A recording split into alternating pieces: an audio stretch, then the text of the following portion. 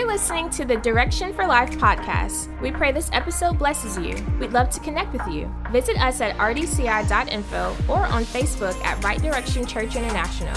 Also, follow us on Instagram, Twitter, and TikTok at the RDCI. We hope you enjoy this broadcast.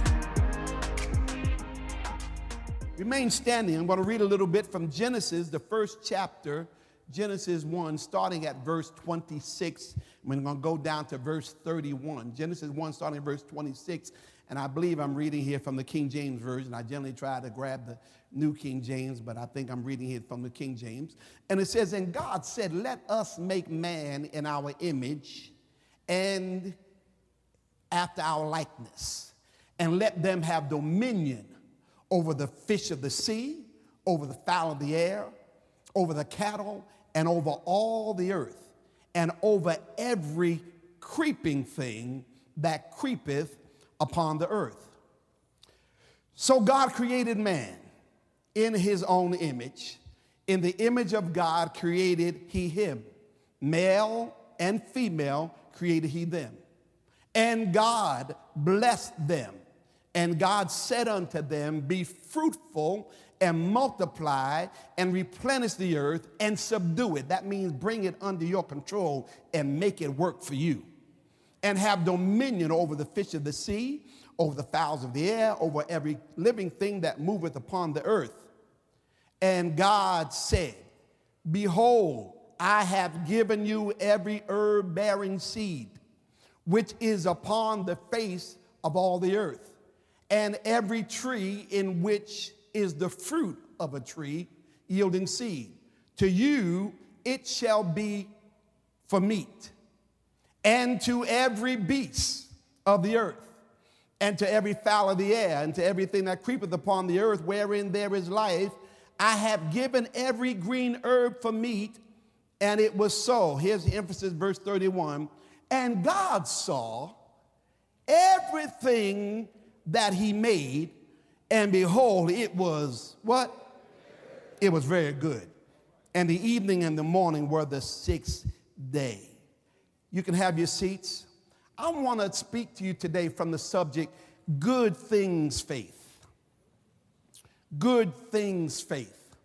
Those of you who've been part of this ministry for years and been under my teaching for a while, if you really listen, I keep teaching the same thing over and over again.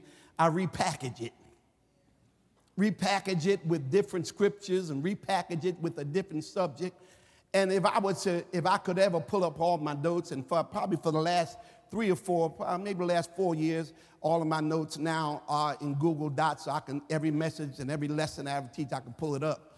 But I got, my goodness, 30 years before that of preaching and teaching. But particularly over the history of this ministry, I taught various faith messages. You've heard about faith for increase. You've heard about faith for healing. You've heard about faith for your family. Amen. Some of you can maybe shout some other faith messages that I preach. Because I discovered that faith is like a gun.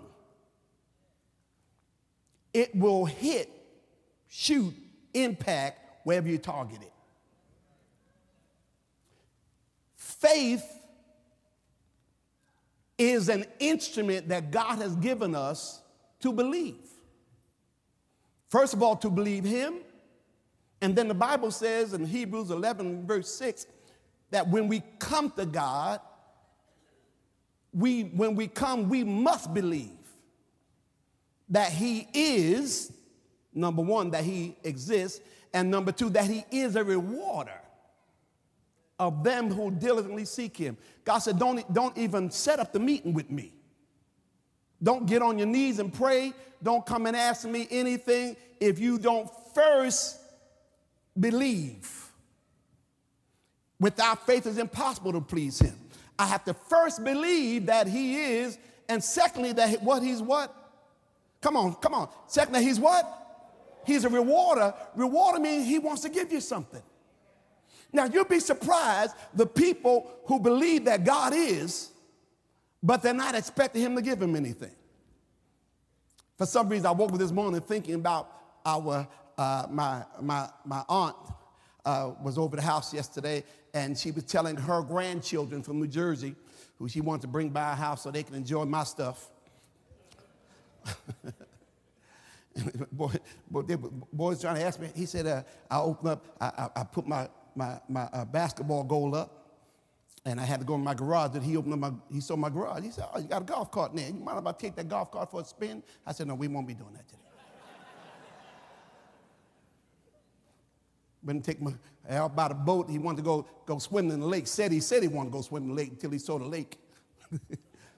But while I was at the lake, he saw my jet skis. I can take for. I said, no, we won't be doing the jet skis today. Okay. I got off track. Okay. But I was telling them. He was looking around. I took him for a ride, and one of the young men. He said, when did you decide what you were going to do? And I started telling him, God decided what I was going to do. Okay. And then when I was thinking about him, I was also thinking about one of our original members. I woke up thinking about him, one because she told them. That's what my aunt told him. He said, they started the church with 4 people. And I said, well, I thought about it. I said it was 10, but the four was 4 others in addition to my family. And one of them who originally started with us, I even called him up, tried to invite him to come to our dedication service, wanted him to be part of this. But I remember speaking to Bob in the early days, and I said, and he was a fisherman. He loved to go fishing. And so I said, and when we started the church, he said, now, Pastor, there's going to be some Sundays I ain't here because I'm part of a fishing club, and we go fishing. I said, no problem. And so he liked fishing. I said, why don't you get a boat? He had money. But he said, oh, no, can't get a boat. I said, no. I got a whole lot of things I can, I just want to have a healthy child and blah, blah, blah. And in some kind of way, where he was, at least at that time, I don't know, this is 28 years later now. At that time, he felt that in some type of way, it was something wrong with believing God for a boat. Some of y'all think there's something wrong with believing God for a boat. But I want you to understand that God wants to give you good things. And faith works wherever you target it. Someone asked me, and I'm so glad that a young man came up to me, he said, Bishop, you always talk about the word of faith. What is the word of faith? I'm so glad he asked. I said, how many other people, he was young, he's young and humble enough to ask. I use that term all the time, and some of you don't know what it means. Okay, let me show you what it means. Go to Romans 10. Go to Romans 10. Let's start around verse 8. It's not in my notes. Flow with me. Romans 10. Let's start around verse 8. Praise the Lord. We're going to go to Romans 10. And we're going to start around verse 8. Okay, here we go. But what does it say? The word is near you, or King James said nigh you, in your mouth and in your heart. That is what? The word of faith which we preach. I want y'all to say I'm a word of faith preacher. I don't have a problem with that. I got word for it. I got background from it in the word. The word of Paul preached the word of faith. He said the word of faith which we preach. And then he tells them what the word of faith is and how the word of faith works. Keep going, verse 9. That this is how the word of faith works. That if you confess with your mouth the Lord Jesus and believe in your heart that God has raised him from the dead, you will be saved. Now watch this. He's saying this is how the word of faith works regarding you getting saved. You confess it with your mouth, you believe in your heart, and what? You'll be saved. So he's saying when you take the word and target it towards salvation, you can be saved. And that word salvation, the Greek word is soteria, which means wholeness, which means good things and good stuff. Means nothing missing, nothing broken, nothing lacking. Keep going on, keep going. And in verse 10, now he explains again, breaking down how this word of faith works. For with the heart, one believes unto righteousness, and with the mouth, his confession is made unto salvation. So how the word of faith works, I hear the word, I believe the word with my heart, then I start speaking that word with my mouth, and it brings about manifestation in my life. Are y'all hearing me here? So when someone says, well, what's this word of faith? Word of faith means I read God's word, I hear God's word, I believe God's word, I speak God's word, I believe God's word, and I see God's word. Oh, man, that was worth coming to church for right there. And God wants you to use the word of faith and take faith, put it in your mouth, and target it towards whatever you're believing God for. And today I'm talking about targeting your faith for good things. Are y'all hearing me? Because when God started the earth off, as we see from the text in Genesis, God intended that things be good for man. God intended for man to enjoy good things. Come on, say it. Say it. You're probably going to say it several times this minute, but say it with me. Say, I'm supposed to enjoy good things. Now, for those of you who had a little problem saying it, come on, push through and really say it. Say, I'm supposed to have some good things, and I'm supposed to enjoy good things. Now, as much as those of you here part of this church that heard me preach can receive that, there's a lot of people got a problem with that. There's some people who think life is supposed to be hard, and we're supposed to struggle, and we're supposed to be singing all my life, I'm coming up on the rough side of the mountain. I got to hold to God's, his powerful hand. Oh, it's all right, because y'all ain't coming up the rough side no more. Y'all better go ahead right direction. We don't even know that song, Pastor. Reverend Luther Barnes, who I had the privilege of meeting one night, I had to preach in Rocky Mount, North Carolina. And the pastor said to me, this is Luther Barnes here. I said, rough side of the mountain? He said, yeah. I said, good to meet you. And I walked up and said, I'm come. He said, I ain't coming up. He said, it ain't rough no more. I said, you better go ahead, Luther. No, that's what he told me. He said, no. He said, it ain't rough no more. It was rough when I came up, but y'all more than that song enough. You know, sang it enough. It ain't rough no more. Look, somebody say, it ain't supposed to be rough all my life. So even if you started off rough, it ain't supposed to stay rough. Ooh, my God. Somebody need to receive this right now. God's smoothing something out right now. God's smoothing something out in my life right now. God is smoothing something out in your life right now. It ain't always going to be rough. God started man off with good things. When we look at Genesis, the first chapter, okay? Let me just quickly give you a synopsis of Genesis 1 before we even get to the text there. In Genesis 1, we see that the light was good. In Genesis 1 and verse 10, we see the land and the seas was good. In Genesis 1 and verse 12, we see that the grass, the trees, the fruit, and the seed and all the vegetation, it was good. When we get down to Genesis 1 and verse 18, we see that the sun and the stars, God said it was good. When we get down to verse 21, we see the sea creatures, the fish, and the birds, and it was all good. And then we get down to Genesis 1:25. We see about all the animals and all the insects, and God says it was good. And then after that, after God spent all these days creating good things, I want you to catch this, he created good things for us. You want to catch this? He created all these good things, then he created man. You need to catch that. He created all these good things, then he created man. He didn't create man, then he created good things. He created all good things, then he created man. Why? Because from the foundation of the world, man was supposed to enjoy good things. Oh, somebody need to receive this word today. Come on, say it again. Say, I'm supposed to enjoy good things. So then verse 30, when he creates man, and then after he created man, Genesis 1:31, he says he created mankind, and now it gets better, y'all. He said it was very good. We even see, I'm not sure if I put it in there, we even see it goes, one of the things it says, and God created man and put him in the garden, and then he talks about the water, he talks about the resources, and then he even says there, because it stood out to me many years ago, he said, and the gold in the land was good. The gold was good, starting off. Man wasn't in lack, the gold was good.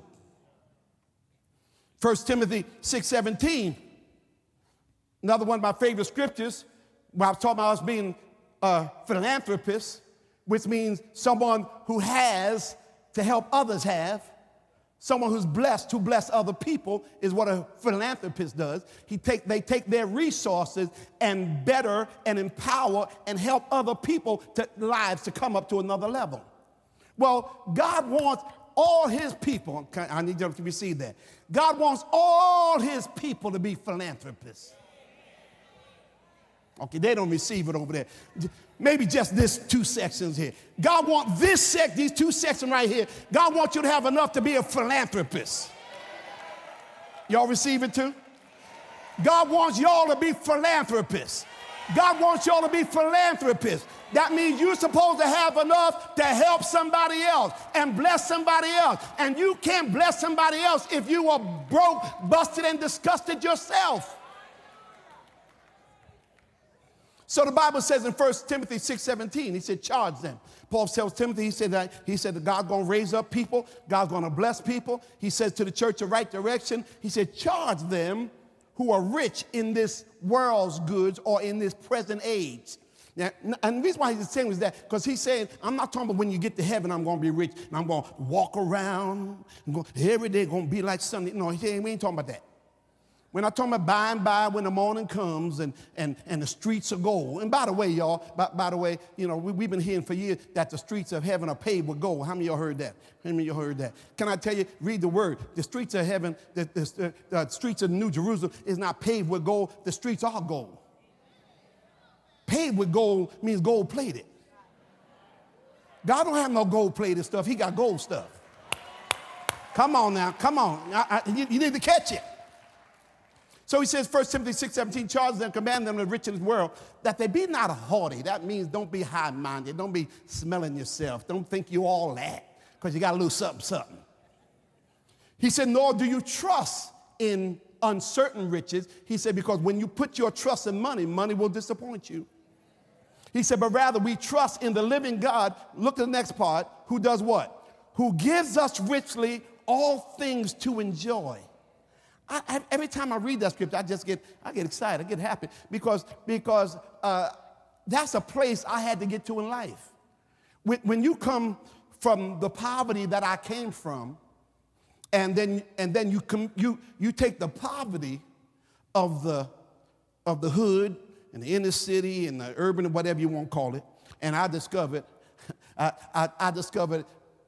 poor is poor and broke is broke. Whether you're in the city or the field. That's why God said, I'll bless you in the city and in the field, because both of y'all need my blessing. Okay? People up north, you don't know what poverty is until you live in the projects. No, I done been down some country. I didn't know what poverty was until I saw the country. Okay? And so the whole thing, the only thing in the urban area, you just got more of it, you got a bit more of it compounded in one area, which is why I've been meditating on this, y'all. Because a lot of y'all grew up down here, and your parents grew up, and y'all were poor. But I heard this all the time, but we didn't know we was poor. How many of y'all were poor, but you didn't know you was poor? And a lot of y'all time you didn't know you wasn't poor because you didn't really have yourself nobody to compare it to, because that next house was a mile down the street. When all y'all poor right here in this project, we know we poor. We see it all around us. But when you're not as close up on it, sometimes you don't know because you're not comparing or seeing yourself. And every day when I was growing up, I grew up in a poor place and walked through a place that, I'm not going to say they were rich, but they had far more than we had. And so I could quickly distinguish. And then when you grow up in a religious background, you hear stuff like, and we came up with songs about it. I'd rather have Jesus than what? Which makes it sound like you got to make a choice. You either going to get Jesus or you're going to have silver or gold. You got to make Jesus your choice. You got to forsake this world's goods. And so in some type of way, with that type of psychology, you start thinking that there's something wrong with having good things. So I had to get my mind renewed. Because people would say stuff, when you got something nice, they would say, what you need that for? Anybody know what I'm talking about? Well, why you need a Mercedes? Well, why you need that? Why you need a house that big?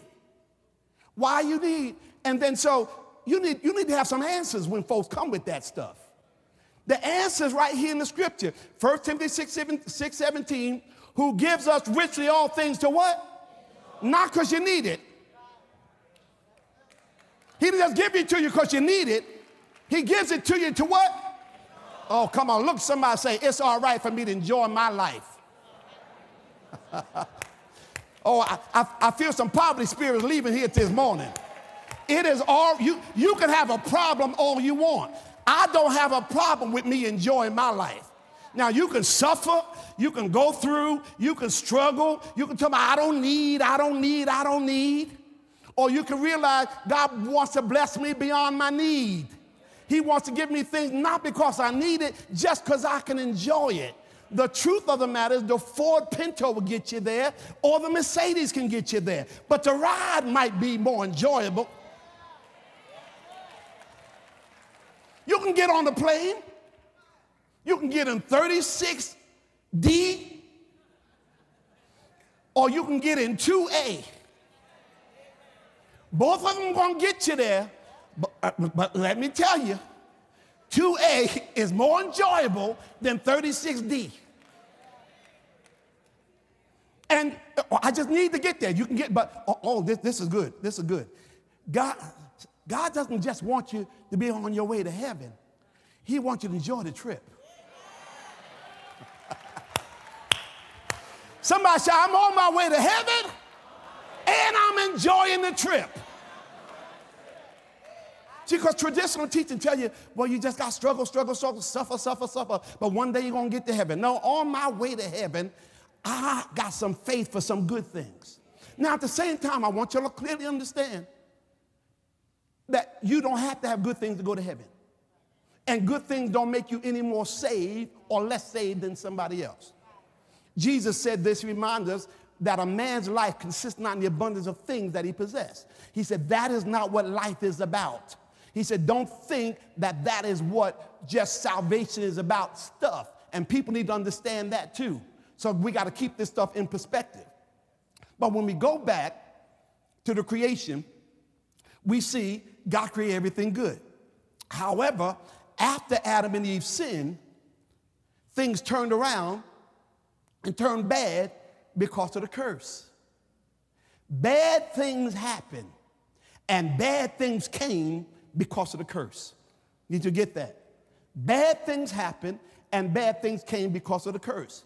And the curse came because of disobedience. The curse came because man stepped out of the parameters that God had given him. The curse came because man disobeyed God. And so we see the curse. Genesis 3:16. He says to the woman, because you've disobeyed me and eaten of the tree I told you not to, I'm going to greatly multiply your sorrow and your conception. You're going to bring children forth, but you're going to bring children forth in pain. Now, there are people today who believe God, okay, who believe that they can have less of the curse or the curse reversed even in childbirth. Remember, faith works wherever you target it. And don't get mad because you're not willing to target your faith where somebody else is willing to target theirs. Because the just shall live by his faith. Okay?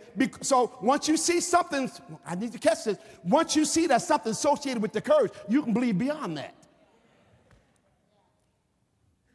He says to Adam, because of the curse, this is the curse. To Adam, he said, because you heed the voice of your wife and you eat of the tree which I command you not to eat, you shall not eat of it. Curse is the ground for your sake, or curse is the ground because of you.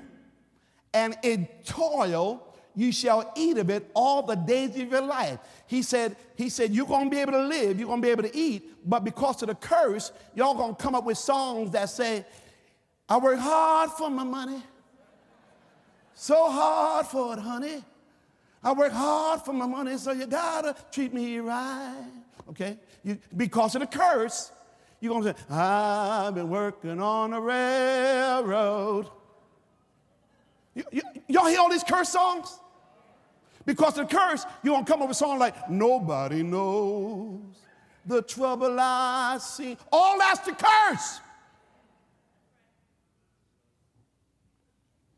He said, you'll be able to live. It's going to be hard. You're going to toil. You're going to be struggling and grinding. This grinding I'm talking about, because it seems like we get confused by that word. This toiling is a lot of effort without production. Toiling is working hard but getting nowhere. Remember what Peter said to Jesus when he met Jesus, and Jesus said, let out your nets for a big draught of fish. And he told Jesus, Lord, we have what? We toiled all night and caught nothing. Toiling is working hard with nothing to show for it. Oh, my God. God wants your work to be productive and fruitful and for you to enjoy good things from your labor. That's the word. I'm in the word this morning, y'all. He said, so because there's going to be, and look at verse 18, you're going to have thorns and thistles you're going to bring forth, okay? And you're going to eat of the herb of the field. He said, in the sweat of your face, you're going to eat bread till you return to and it's going to be hard. You're going to be doing work you don't want to do. Oh, some of y'all going to get mad at me now. It is the God kind of job is a job that lines up with your gifting, with your talent, with your ability, and with your passion. Let me say that again. The God kind of job is a job that lines up with your gifting, with your talents, with your ability, and your passion. Now, you may not start off there, but the goal is I'm going to have a God kind of job. Not a job that, oh, Lord, I got to go back there again. Oh, Lord Jesus. Oh, God, I almost can't enjoy church on Sunday because it's close to Monday. Lord Jesus, I got to go back there. No, that is not the will of God for your life. When you really tap into your God-giftedness, what's hard for other people is going to be easy for you. When you tap into the blessing of the Lord on your life, things will be easy for you to the degree that you're not toiling and sweating to get it done. All that because of the curse. And because of the curse, people start believing Murphy's Law. And y'all heard of Murphy? Murphy's Law. Murphy's Law is a concept that states that anything that can go wrong will go wrong. And is often used humorously to explain and predict unpredictable and unfortunate events. Murphy's Law implies that no matter how carefully planned or prepared something is, there's always going to be a possibility of things not going as intended. It's also reminded to be prepared for unexpected setbacks and to always have backup plans in place. In other words, y'all, Murphy's Law, Murphy anticipates that things are going to go bad and be bad. Murphy does not expect good things. Somebody shout, Murphy and the devil is a liar. God does not want you aspiring to Murphy's Law. Murphy's Law is not for believers. Let me shout it again. Murphy's Law is not for believers. Murphy's Law is the antithesis of how believers ought to think. Murphy's Law should not be the expectation, the outlook, and the principle that Christians, believers, and kingdom citizens live by. We ought to expect good things. Somebody shout, I expect good things. If you love our podcast and the impartation you gain from it, we encourage you to become an iChurch member. As an iChurch member, you'll get access to exclusive digital content, as well as an online community and various small group sessions. To find out more, visit rdci.info/iChurch. Connect with us for digital impartation weekly. Join Bishop Herbert and Dr. Marsha Bailey on Clubhouse for Marriage, Faith, and Family Inside Kingdom Business Network on Tuesdays at 9 p.m. Eastern Standard Time. Subscribe to our YouTube channel at youtube.com/RDCITV. We stream live services on Sundays at 7:30 a.m. and 9:30 a.m. Eastern Standard Time, as well as Wednesday at 12 noon and 7 p.m. Eastern Standard Time. Ladies, join us for Manifest on Fridays at 12 noon Eastern Standard Time.